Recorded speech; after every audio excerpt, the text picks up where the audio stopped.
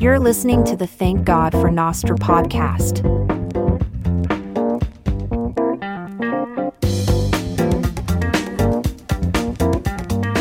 Jimmy Song, welcome to the Thank God for Nostr podcast. Well, thanks for having me. It's a pleasure to be on. All right, Jimmy. So you are one of the founders of Thank God for Bitcoin and consequently Thank God for Nostr. So we are always grateful to get to talk to you. We just saw each other out at the BitBlock Boom conference. How was your experience out there? Well, I sold a lot of books and I slept in my own bed, so I think it was a little bit different than your experience. Yeah, that does make it a win. I won't lie. So why don't you introduce, maybe for people who haven't heard the book announcement, why don't you introduce what the book is about and why you wrote it? Yeah, the book is called Fiat Ruins Everything, and the intended audience is Bitcoiners, right? Like people that have been into Bitcoin. And it's basically talking about all the different ways in which fiat has broken everything that we hold dear. The incentives are just completely off in all sorts of ways because of the ubiquity of debt, the lack of savings, and all kinds of other things.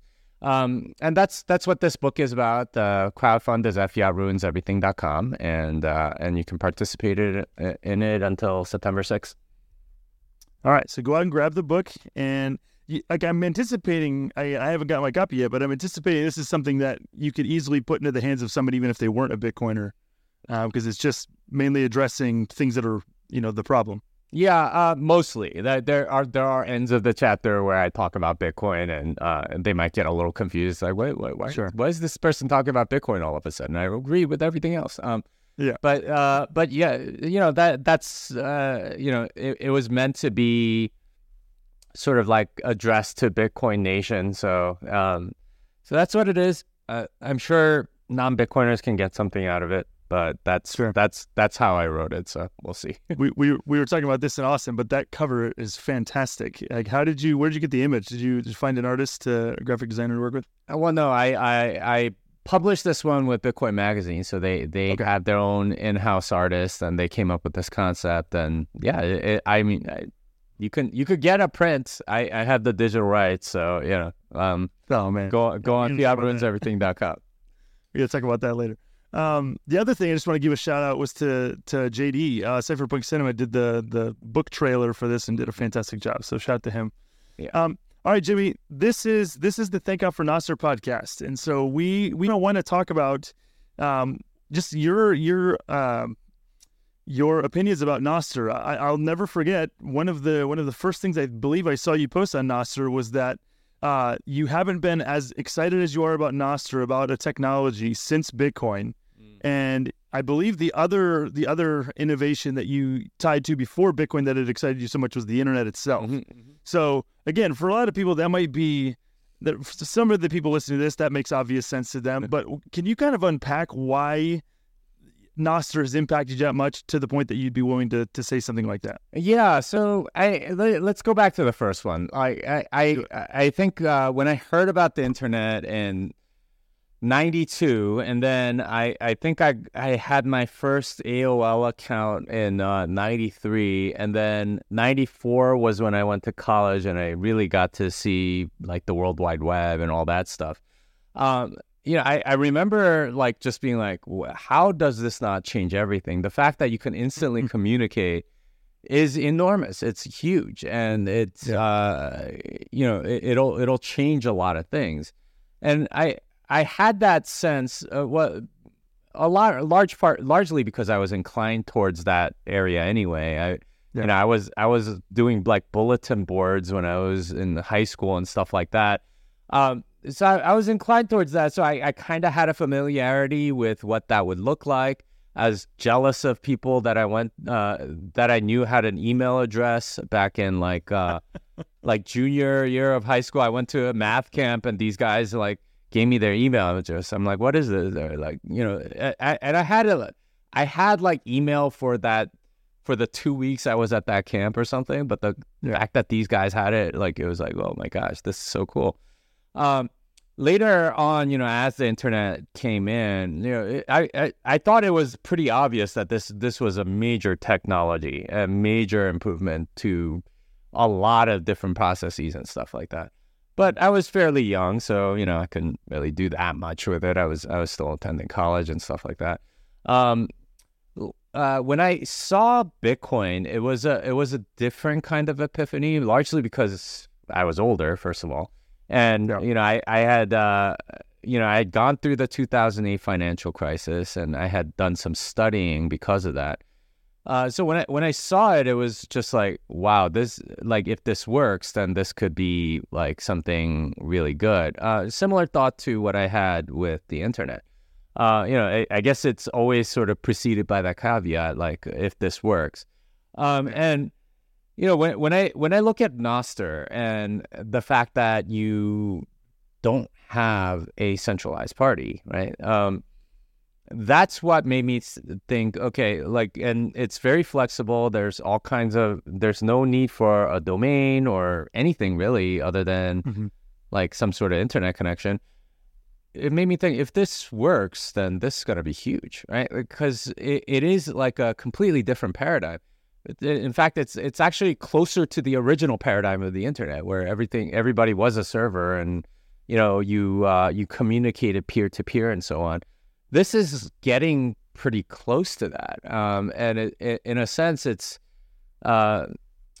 bringing a lot of the promise of Bitcoin and making it real, because you have a marketplace of a community that is sort of off the normal internet, if that makes sense. It's almost like Tor in that way, but not exactly.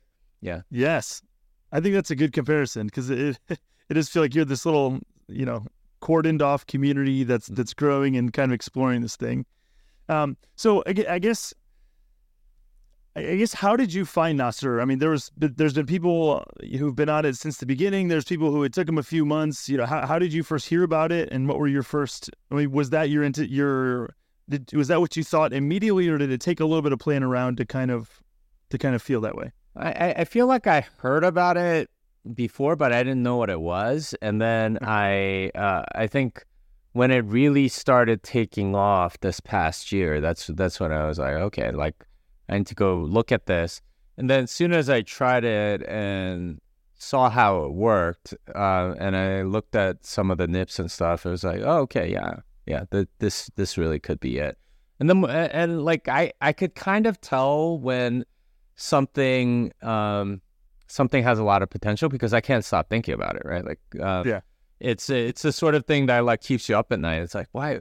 Okay, then you could do this, and you could do this, and and somebody will do this, and you try to sort of project out. I did this with internet early on, with Bitcoin early on and stuff, and I like it was very similar in sort of the ideas that came to mind. And I'm sure I'm not the only one, because there are lots of other people that are implementing a lot of those ideas that they had, like thinking about this stuff, like a significant amount. Yeah, and I think, and for more normal people, quote unquote normal people, like I use you as one of my barometers, Jimmy, because you were disproportionately excited about this thing, and so I was like, okay, I'm not a programmer whatsoever, but I can see enough of this, and all of the right people are excited about this for all the right reasons. So I was like willing to try to endure the overcome the technological hurdles to just trying to use it and kind of exploring around and using some of the different protocols. Has there been? I mean, obviously the thing that I think a lot of people would jump on immediately was Damus, and just playing around with that as like a Twitter replacement, and people can. It's just a way people can kind of flex and speak out against some of the things that Twitter has done and then Elon has done. But are there other instances or other things that have been built on Nostr, even just so far, that have excited you or kind of spurred further thought or innovation in your mind? Yeah, the fact that social media is sort of like the layer one, sort of like very first thing that most people see. And that part is very useful and valuable. But what's really exciting is not having to have a domain or whatever. And it brings like a lot of the goodness of Bitcoin too, because you could pay people directly, right? Like you don't need anyone's permission. You don't need to go through a payment processor or whatever. And you could sell things directly. And we haven't really had a marketplace where you have bilateral transactions like that. There's always somebody sitting in the middle. It's like, I want to sell this to this person. Well, okay, I have to pay eBay this fee and this other stuff. This is one where it's like just sort of, all right, you like, we're not going to stop you. You want to go do something, go do it, right? Like it's there's nobody to stop you. So that part is really interesting to me. And like that obviously means there's a lot of spam bots and things like that. But watching it sort of evolve and people do permissionless innovation, it just kind of lets me know that there's there's a big world out there, right? Like of ideas and things like that. With a smaller centralized thing, you always feel like, you know what? I wouldn't do it that way. I would do it this way. They should do this. They should do that. On Nostr, there's probably somebody that does it that way, or there's some technical reason that it doesn't work that way, right? Like, but as far as like specific goods or services that I've seen, I can't say that there's been anything in particular. I mean, I do like the fact that you could zap people and stuff, but there's a bunch of stuff that they've tried that I think is kind of broken, right? Like polling. I don't think that doesn't work. It's just like somebody can vote 500 times and you vote once with 500 sats versus one. So, but like other stuff, there are clients that will take markdown, some not. So you could kind of have a personal blog in there, but some of the stuff I published back in February, I can't find anymore. So, like it's little things like that where okay, like I really am responsible for my own stuff, and I can't depend on anybody because there's no central party. So, like I do believe that there will be more interesting goods and services that'll get popular. I saw that like people were having live streams of some kind and doing things like that. I haven't played too much with that stuff yet.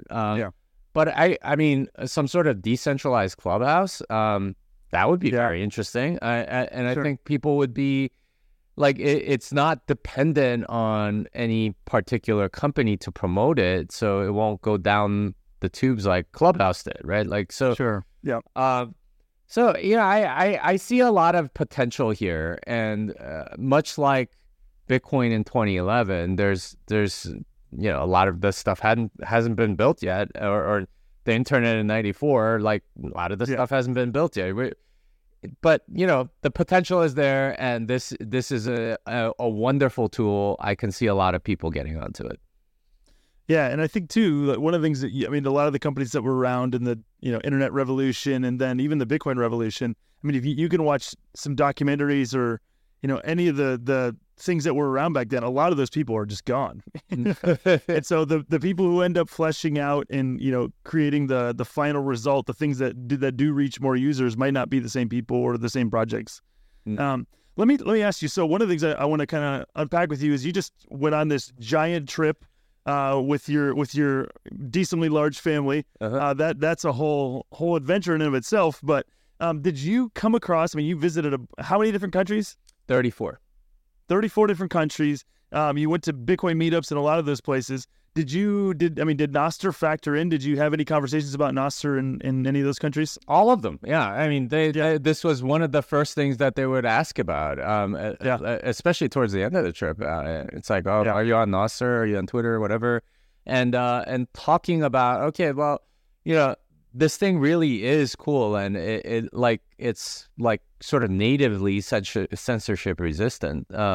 So a lot of people, probably because we, Bitcoin and Nostr have this close association. A lot of people were willing to give it a shot and try it and stuff, and a lot of people liked it. The fact that it's not controlled by a single company is a major benefit.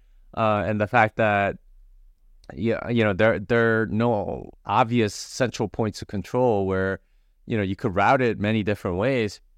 Like the CCP is going to have a hell of a time trying to shut that down. Sure. Yeah. But those things I think are very interesting to a lot of Bitcoiners, and that's the sort of gut feeling I had from a lot of them. Yeah, I think that, it's just seeing people's response. Again, I think it does feel like Nostr feels like the way that people were talking about Bitcoin in like 2011. It does have that same feel where there's a lot of excitement, but it's super niche. Mm-hmm. It still is. I mean, there's still a lot of confusion over how does this thing work? Mm-hmm. How do I use this? How do I switch between accounts? Like I have my own personal account. We've got Thank God for Bitcoin. We've got Thank God for Nostr has its own Nostr account. And trying to find some way to kind of switch between those, conveniently is can be a little bit tricky. I'm sure somebody's going to make a client that does that. Exactly. Right? Like that's the main thing. Yeah, 100%. So now I know you mentioned the CCP having a hard time clamping down on Nostr. Mm-hmm. That is something that I have read a number of things about, is that the number of Nostr users in Asia has exploded. Was that, what do you think are some of the factors about that? I would imagine Hong Kong, I don't know if that was one of the countries you went to, but obviously the things that have happened in Hong Kong, the things that have been happening with the CCP, I can imagine China and Hong Kong being affected by that. But were there any other places where you heard about or met a large number of people who are using them, and did they unpack kind of what was motivating them? Well, it has exploded in Asia, but I suspect a lot of that is because there are just so many people in Asia, right? Like, sure, get 0.1% of any of these countries, and it's an enormous number of people. So, sure. So relatively speaking, that's probably a part of it. But yeah, people were just excited because they saw that you could just zap people right away, things like that. Yeah. And you didn't have to worry about censorship. That was the other main thing is, the free speech element of it is actually fairly significant. There's a lot of people that are concerned about Elon and whoever was in charge at Twitter before him and so on. It can get kind of stifling, and not having to worry about that, I think, is a major contributor. The other thing too is that I like, because it's an open protocol, I think like it has a very good chance of lasting a pretty long time, right? It's not like Clubhouse or whatever, Threads, I think it was from Facebook. Sure. Like those things, like you as soon as the backer goes out of it, it's over, right? And I have no doubt that Threads will be quietly shutting down in like 12 months or something, similar with Parler and all these other things. I don't think Nostr will be doing anything like that. And that's part of its strength, is that they're kind of like Bitcoin, like there's some certainty about the future because it's an open protocol. It's not subject to the whims of, a particular company's fortunes, I guess. Yeah, that was something I played around with Mastodon. Like I created an account over there. It was like trying to, not an account, but it was like trying to use that. And again, it just was super cumbersome to deal with. There just wasn't the same level of excitement, and because of the way that it functions. If you don't mind me asking, like, have you invested in any way in any Nostr companies at this point? Well, so the dirty secret is that I don't invest in any companies. In fact, I think I have in my portfolio maybe 2 or 3. Like I really don't like to invest my Bitcoin because, as Preston Pysh likes to say, the hurdle rate's really high. You're competing against something that's done really, really well for me. So in order to get my investment, it's you're either gonna have to beat that, or there has to be some other reason. So I haven't been investing in anything Nostr related, but that's not to say that there aren't very good ideas out there. I would love to see a lot of these open source things kind of develop. I think for a while Jack wanted some sort of like a decentralized GitHub. The thing is, like, Git is already kind of a decentralized protocol anyway. It would be really cool if there was some way to connect people's Git instances and in some reasonable way, so you have some updated thing. But there's a lot of other things that I think could come online with especially with flow of information and sort of censorship resistant kind of thing. The weird thing is like it's hard to make a business around it because you have to start charging money. I think more likely what's going to happen is that people are going to come up with a business independent of Nostr and realize Nostr is the best tool to do a particular piece of their business, and that to me is probably the right use case, not like trying to come up with a Nostr company, right? Like that. Sure. Probably trying to fit something that probably doesn't belong a lot of times. Yeah, I just saw Jack had posted probably 2 or 3 days ago asking if anybody was working on a Nostr replacement for Wikipedia. And I think that I would imagine that has just something to do with the way that Wikipedia has been weaponized and been, taken over by we could argue what's it called, intelligence institutions, like to kind of push information they want to have published. I mean, there's incentives to have things like that out there. But I think that's been probably, honestly, the thing that's been most exciting for me, both about Bitcoin and then in working into Nostr, is just looking at it philosophically and realizing that the decisions that are made, the different decisions that are made within all of those things are philosophical decisions at their core. Like there's desiring one thing over the other, and then they just implementing that. I think that it's, again, up to this point, up until probably 4 or 5 years ago, my take on programming and all those side of things, technology more broadly, has just been, this is just something I use without thinking. But then being around so many developers and so many people who are actually creating this thing and working on that, and just running up against these different trade-offs and issues that they have, it's just made me really appreciate it and look at it through a different lens than I had before. Is that, I know you, as somebody who's been in the space for a long time, like, did you have like a philosophical background, or like how did that element of Bitcoin, or that element of Bitcoin and other things, how did you get interested in things like philosophy? And well, I would say that the point at which those things join is sort of the economic aspect of Bitcoin. And that's something that very few people, I think, really spent much time thinking about. Always been interested in philosophy and things like that. But, going into the root cause of a lot of people's sort of almost willful ignorance about monetary matters, political matters, things like that, that I think ends up at that metaphysical layer, that philosophical layer. And that, I do like to think about that stuff. I like reading. I like learning. Not everybody likes the same stuff I do, but that's, I don't know. It's hard for me to answer that question because it's always just sort of been me, and I don't know what it's like to be anybody else. So like, how do other people think? I don't know. Maybe they just find it boring, or the technical arguments kind of tedious, or I don't know. But like, for me, they're interesting, right? Like this is that process of thinking and being clear about what you believe and writing it down and stuff like that. That's fun for me. I don't know. Like that's why I do it. It's not any bigger reason than that, really. Yeah, I that makes sense. I think one of the things that I just want to touch back on something you were mentioning about the fact that you don't invest in a lot of Bitcoin companies. That does bring up, again, you mentioned there's got to be some very incredibly important idea that's going to come up to separate you from your Bitcoin, or there's going to be something else that's involved.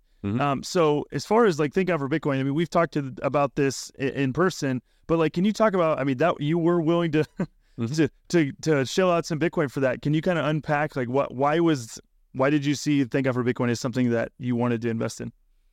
Because I think we need to give this message to Christians. they worship money more than anybody. So I felt like it was more missional, and this gets to sort of like a broader topic of where I'm willing to spend my Bitcoin, because if you're saving Bitcoin, great, like you have it for something in the future. Well, what's that thing in the future? And that's maybe where a lot of Bitcoiners get into sort of like self-reflection about their own values and stuff like that. And you mentioned the trip I went on. That was something that I was willing to pay for, willing to spend my money on, despite this being a really great currency and a great store of value, and I could get like 5 times more in a few years. But my kids are not going to be the same age like forever, and they're going to get out of the house at some point. So doing that, I think, is worthwhile, and those are my values. And thank God for Bitcoin. I think those are my values. I like, this isn't something I'm doing to make more money, which is sort of what all fiat investment ends up being. It's to make sure that you get a return. This isn't to get a fiat return, and I think I've made that clear with you. It's to do something that I believe in. I think there are lots of people that do stuff like that. And a lot of, I think the other investors, and thank God for Bitcoin, have the same mentality. So, yeah. Yeah. I think it is. I mean, Jesus talks about money as he says, where your treasure is, there will your heart be also. And it has been just really neat. Again, from the Thank God for Bitcoin side, to see, where your heart is to a certain extent, the fact that you're willing to put money in the line and say, I'm going to trade, Bitcoin, this very valuable, scarce thing. I'm going to trade it for this thing that I value more. I think just thinking about, me thinking about it in that terms has been really helpful and really powerful. And then just thinking about that more broadly, that is constantly going on, whether or not you're consciously doing it or not. If you're buying food or whatever, you're saying, I value food more highly than I value this money at this point. I just think that it's a tremendously, these conversations about the philosophy of money and all these things are super helpful, because they help you realize the gravity and the real thing that's constantly going on, that it's just easy to miss. Have there been other things that you have realized about yourself through Bitcoin, through as you've thought about either spending it or saving it, or have there been things maybe that were revealed to you about yourself, whether good, bad, or otherwise? Yeah, I've realized a lot of things about myself, about my own weaknesses and flaws, and what I need to change and things like that. But the bigger thing is how it's brought a lot of things into focus about what I value and how I conduct myself. Because I think this is more from being a public figure than it is from Bitcoin per se.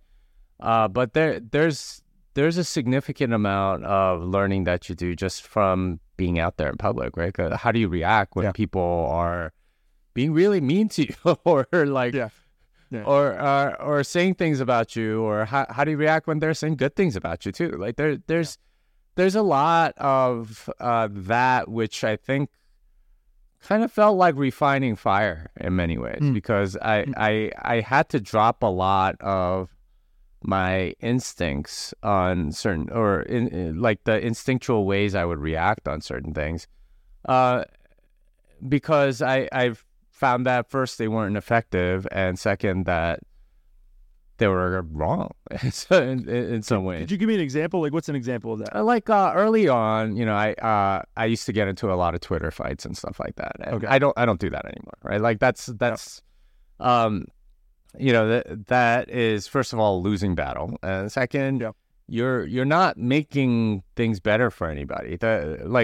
Vast majority of time when you get into an online battle, the only two people reading it are you and that other person. No one else cares.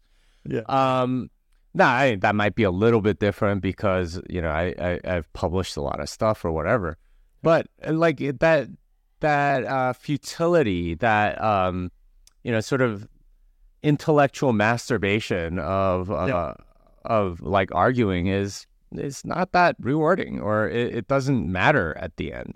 There are things that matter, and you want to invest in the things that matter. Another thing, like just random, like I used to play a lot of poker, right? Like it's a fun game. Oh, really? And I think I'm pretty good at it because I have the ability to think about things mathematically and so on, and I know some game theory. But it's a waste of time. It's a giant waste of time. So like those are good things for me to realize because I want to spend my life well, and I don't know, maybe it does come from something of a sound money mindset where the only true scarcity that you have is time, right? Like you don't have infinite time, although a lot of people like to pretend they do. And so I guess my philosophy or my behavior has sort of changed as a result of that. Maybe it's just like I'm an old man talking about growing old. I don't know, but that's a change I'm seeing in myself. Yeah. I do think you mentioned attention. You mentioned like having Bitcoin. You've had Bitcoin for a long time, so you've got some freedom and like the ability to do different things. And I do think that freedom, time, you have a wealth of time, like you have more attention. All of these things are types of wealth, right? Mm-hmm. You have more attention than the average person does. And so, what are you going to do? How are you going to steward that wealth? I think that would probably be a word that's come up a lot. The more that I've thought about, Bitcoin and money and more broadly in time is just, how am I going to steward the things that I've been given? I think, again, as Christians, we think about this in the context of, we're going to give account for the way that we use the things that God has given to us, whether that's abilities or money or time or relationships. And so I think that I just know it's encouraging to me to hear you talk about, you think about by taking this trip with your kids and spending a good amount of Bitcoin to do it, it just demonstrates there's a store of value, in your wife and your kids that is a higher priority to you than some sort of digital store of value. Yeah. Even as one as good as Bitcoin. Yeah. And this is a thing that I realized during the trip too. A lot of people live in prosperous places, but they're still really poor, right? which is a strange thing to say. So South Korea, very prosperous, right? Like like technologically way more advanced than most Western countries. Sure. Certainly more than Austin, probably more than London, places like that. It's just everything is digital. There's all kinds of really nicely done things and stuff like that. But the people there are poor. And what I mean by that is, well, they can't afford a house. They can't afford a family. They can't afford to get married. They can't afford to have children. Like these are the things that are important. And in that sense, like, not to get too much into my book, like fiat ruins you. It takes away the things that you would actually value for these sort of distractions that don't really mean much. And that's ultimately like a very bad trade. And unfortunately, way too many people take that trade and think they've come out on top somehow. And I don't know. It's this conversation about wealth and what that really is an important one to have, because most people think of it as having status or whatever, but those aren't worth that much, right? Like that's not gonna be at your bedside when you're dying. That's not, those. Yeah. So like figuring out what really matters and making sure you have plenty of that, I think is kind of like the point. If you're not doing that with your money, what are you doing with it?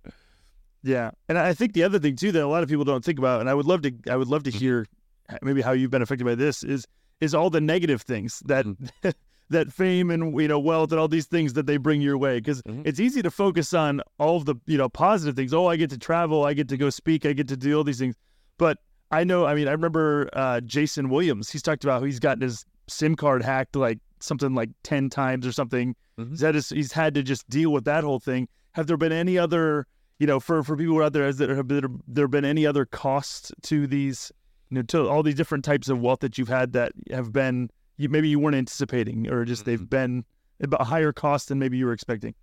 Yeah, it's hard for me to say because the costs aren't necessarily obvious. I mean, I've been pretty lucky on the SIM swap stuff. Sure. But and I try to have better security over my stuff. I think I would lose my cred as a coder if I didn't do that. But I mean, I'm sure there are downsides that I'm not necessarily aware of, but you just have gotten so used to them or something. Yeah, or like I'm me, right? Like I don't know what it's like to be you. It's the I suspect that most of the harm is to my soul, and I don't know exactly how to quantify that. Maybe it makes me more prideful, makes me more entitled, maybe more short-tempered or something like that, or impatient. All things my wife has accused me of course. But yep. But I don't know. It's hard for me to say because like the immediate suffering of that stuff is, that's one thing that I haven't really experienced that much of. I mean, I suffer, but it's not like it's something that everyone suffers. It's not like specific, I think. Yeah, it's not being thrown in jail like to this point. It's not like something like that. Oh, and part of it I think is just I'm been very lucky. There are people that I don't know if you ever read like Tim Ferriss's thing on like being famous, but he just like documents all the stuff that just happens to you. And in that sense, I'm very grateful that I'm kind of like whatever fame I have is in a very small niche, and I don't have to worry about that stuff. I talk about this. I've talked about this with my the guy that wrote my foreword, David Perel, because he's kind of in the same situation where there's some people that know who he is, but a lot of people have no idea, right? Like and it's like that's probably the best place to be because you're not you're not a target, and but at the same time you get a lot of the benefits, right? Like people are nicer to you, I guess, or give you a little more respect, something like that. Yeah. I think the thing that you guys are in interesting places, the two of you. I've never met David yet. Mm-hmm. Would love to actually have you on the podcast, David. Mm-hmm. But one of the things, he's really well respected by other people who are well respected. Mm-hmm. So like he might not be famous to your average person on the street, but you might know him, or Jack Dorsey might know him, or you might have world leaders who might know about him because they've found value in what he does.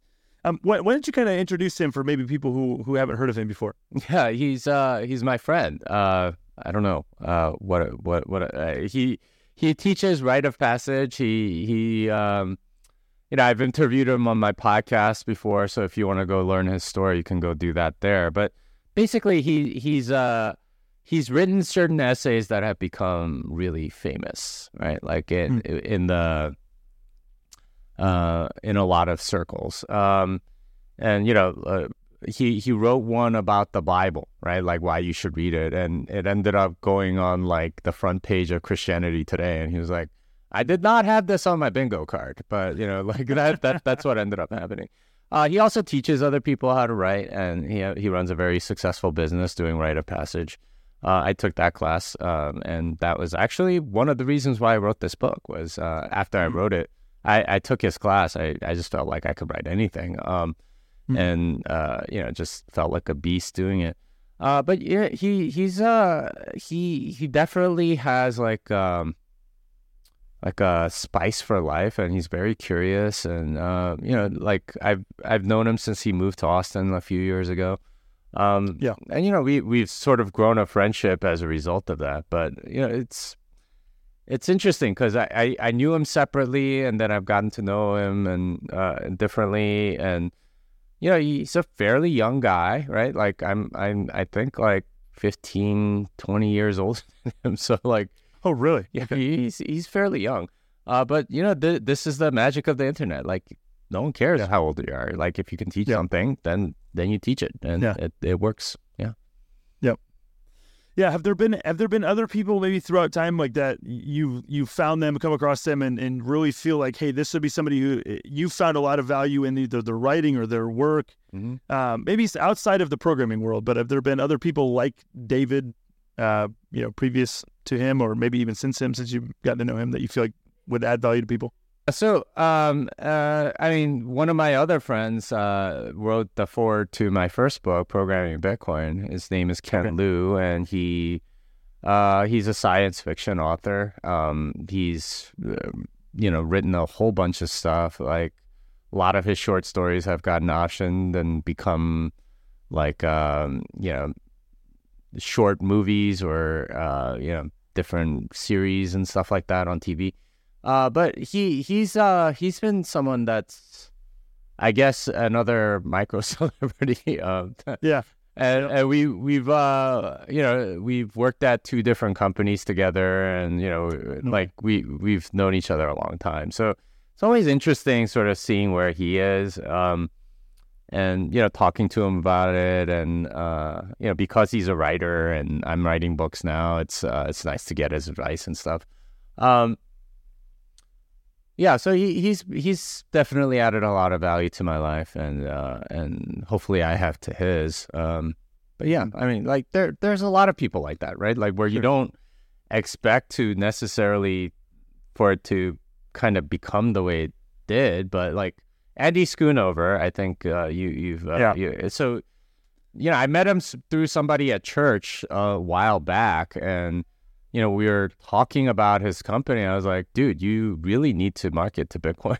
He was like, really? I'm like, yeah, dude, there's so many people that would buy this. And like, one thing led to another. And, he's now like working at Bitcoin Commons every day, and, sponsoring podcasts and conferences and stuff like that, and running a pretty awesome company. I mean, there's lots of things like that I think happen, and I've been fortunate to be on the receiving end of a lot of that. Andy's great. I think this episode should go live next week, the same week that we're gonna publish my interview with Andy on the Thank God for Bitcoin podcast. So Andy's the man, and he gave you credit for being a catalyst for him working on the business and marketing it to Bitcoiners. Let me just tell you, as long as we're talking about, being able to learn from other people and having eyes to learn and to teach. So you are a father, Timmy. Mm-hmm.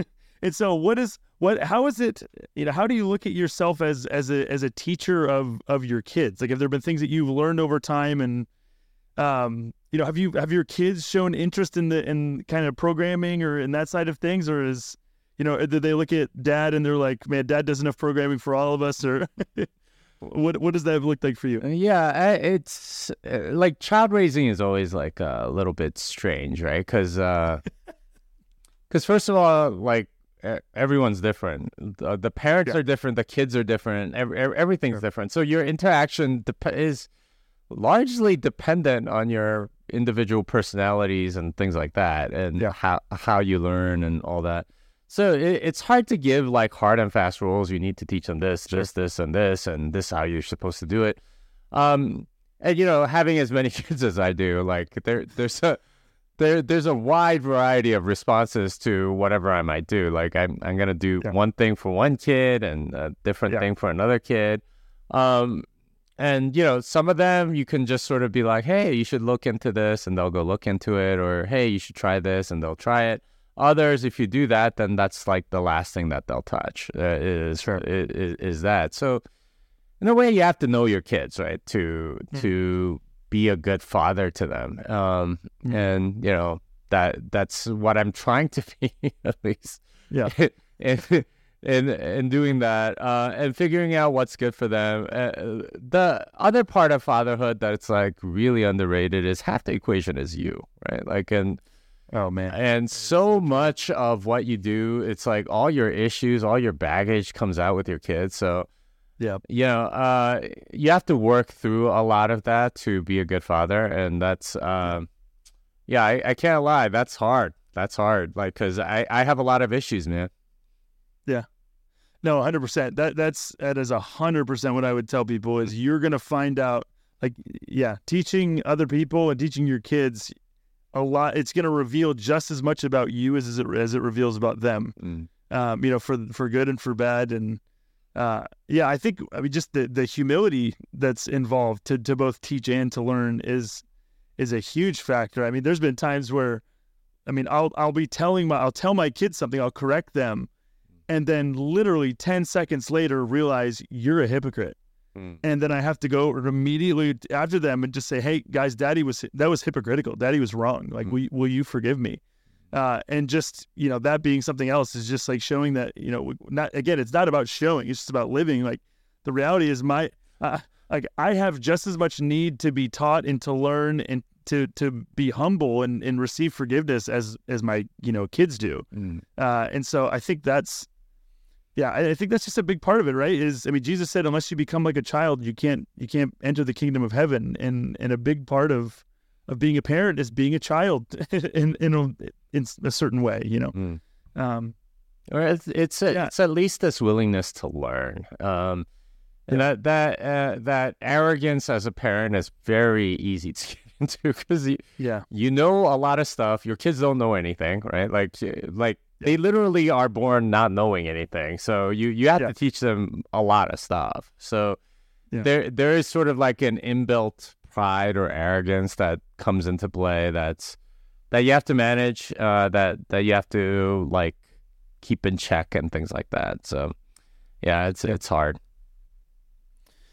Okay, have there been, all right, so Jimmy, so you are, you still have Lord willing, a bunch of years ahead of you, but are there things as you look at the rest of your life, look at the rest of the time that you have, the resources that you have, are there things that you see ahead of you where you're like, man, I haven't really delved into this, or I would like to invest more time, energy, something in this area that maybe you just, the time hasn't presented itself up to this point. Is there anything else?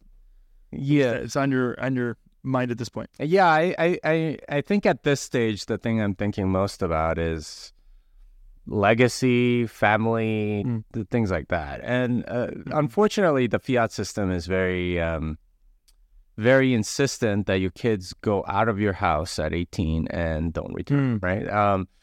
And that, like, I think part of that is the modern world. Part of that is like incentives and things like that. But sure. When I look at sort of like traditional families and how they stuck together and what it was that stuck them together, I can't help but think it's vocation, it's work, right? It's what you do. And that was what you passed down father to child, and the education system was very different and so on.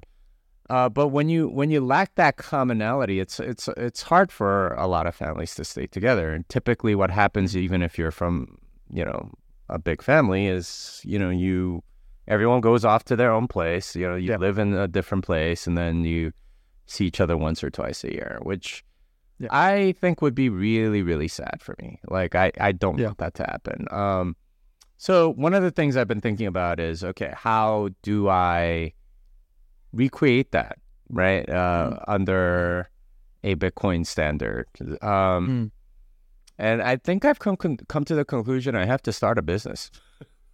And it's kind of a weird thing to say, but and it's a very different motivation than like all the startups I was in my 20s and stuff like that. Because with all those, it was to make money, to get rich, and do whatever. I already have a lot of money. It's a matter of starting a business so they have something to come back to, so they can like sort of connect with a family in a different way, where it is like a little bit more dependency on the family. And I think some level of that, like with government dependency, is like no good. It's horrible in all sorts of ways. Yeah. But dependency on your family, on the people you love, I think there's some wisdom in that, some goodness in that. So that's something that I've been thinking a lot about. Like, what business do I start? Because Yeah. Because ideally, it's something that everyone can contribute to, right? And it's something that you can sort of lay out over generations. This is what people used to do all the time. You had a trade, and you taught your children, and they taught their children, and it was something that you brought the entire family into. I would like to do that with my family, and I'm trying to figure out how to do it. I don't get the sense that there's too many people that have come from my situation and gone to the destination I'm going. So, I'm struggling for resources right now. No, that's fascinating, honestly. And I've thought a lot about this because this is, when we were missionaries, this is very much what we had. Like there was one. You're talking about a business. Mm-hmm. There's a real sense in which, like when there's a lot in the scriptures that talks about the world being a household, like God, and there's different houses. So you have like David's house. It's talking about David's extended family and David's, business and like the mission that they're on and all these kinds of things. And so I think when we were missionaries, we had, as a family, we were, my job was to teach the Bible and to just like disciple people and what it means to follow Jesus. And so, and my kids were part of that. My kids would actively take part in that. They would pray for people. They would, we'd have people in our home and they would get to, see daddy being competent, at something. And so there would be a mutual like respect there. Like they would see, oh, daddy did a good job in this and daddy was working hard. And then they'd see my wife would be contributing as well and she'd be working. And so we were like this unit that was we were all working towards a common goal. And it would fail basically if we weren't all contributing. The mission would suffer. And I do think that's a huge part of what has led to such, fracturing in families is that there's not a common mission. There's not a common thing that's driving their existence. And so I think that sounds incredibly wise.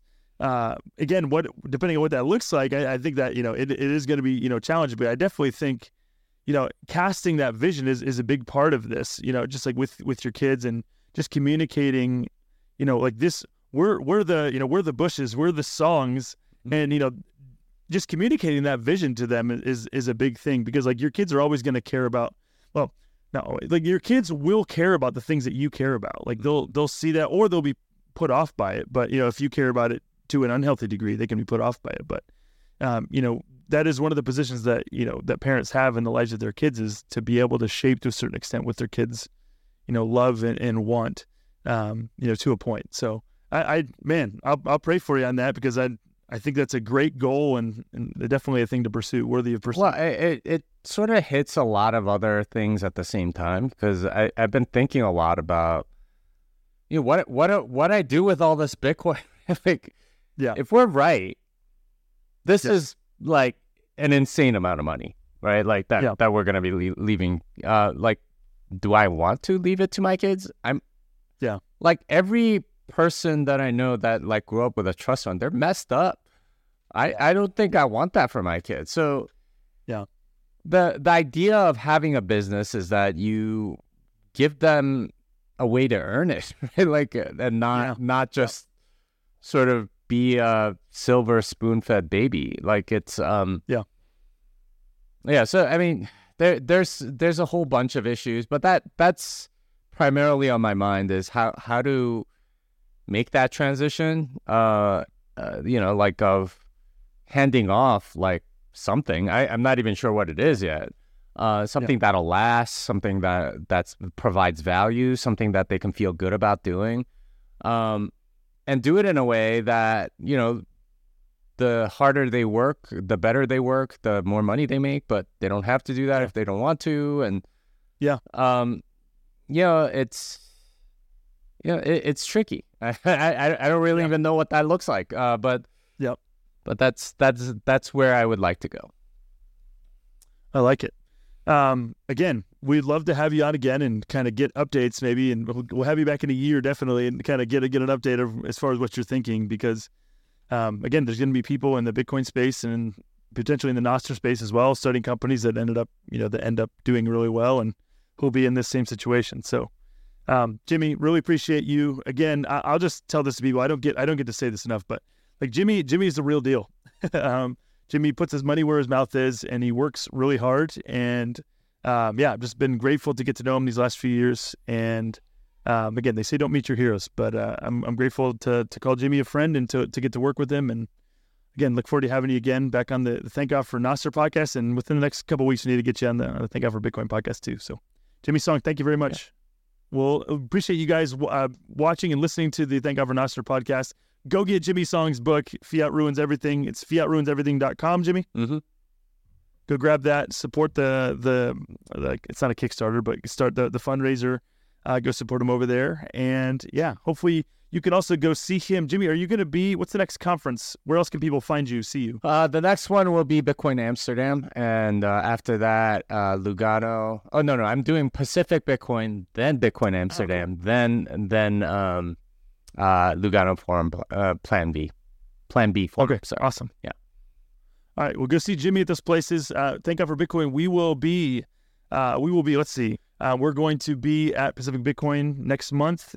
So we have, if you go to tgfb.com, you can go to the events tab and buy your tickets to our Pacific Bitcoin event.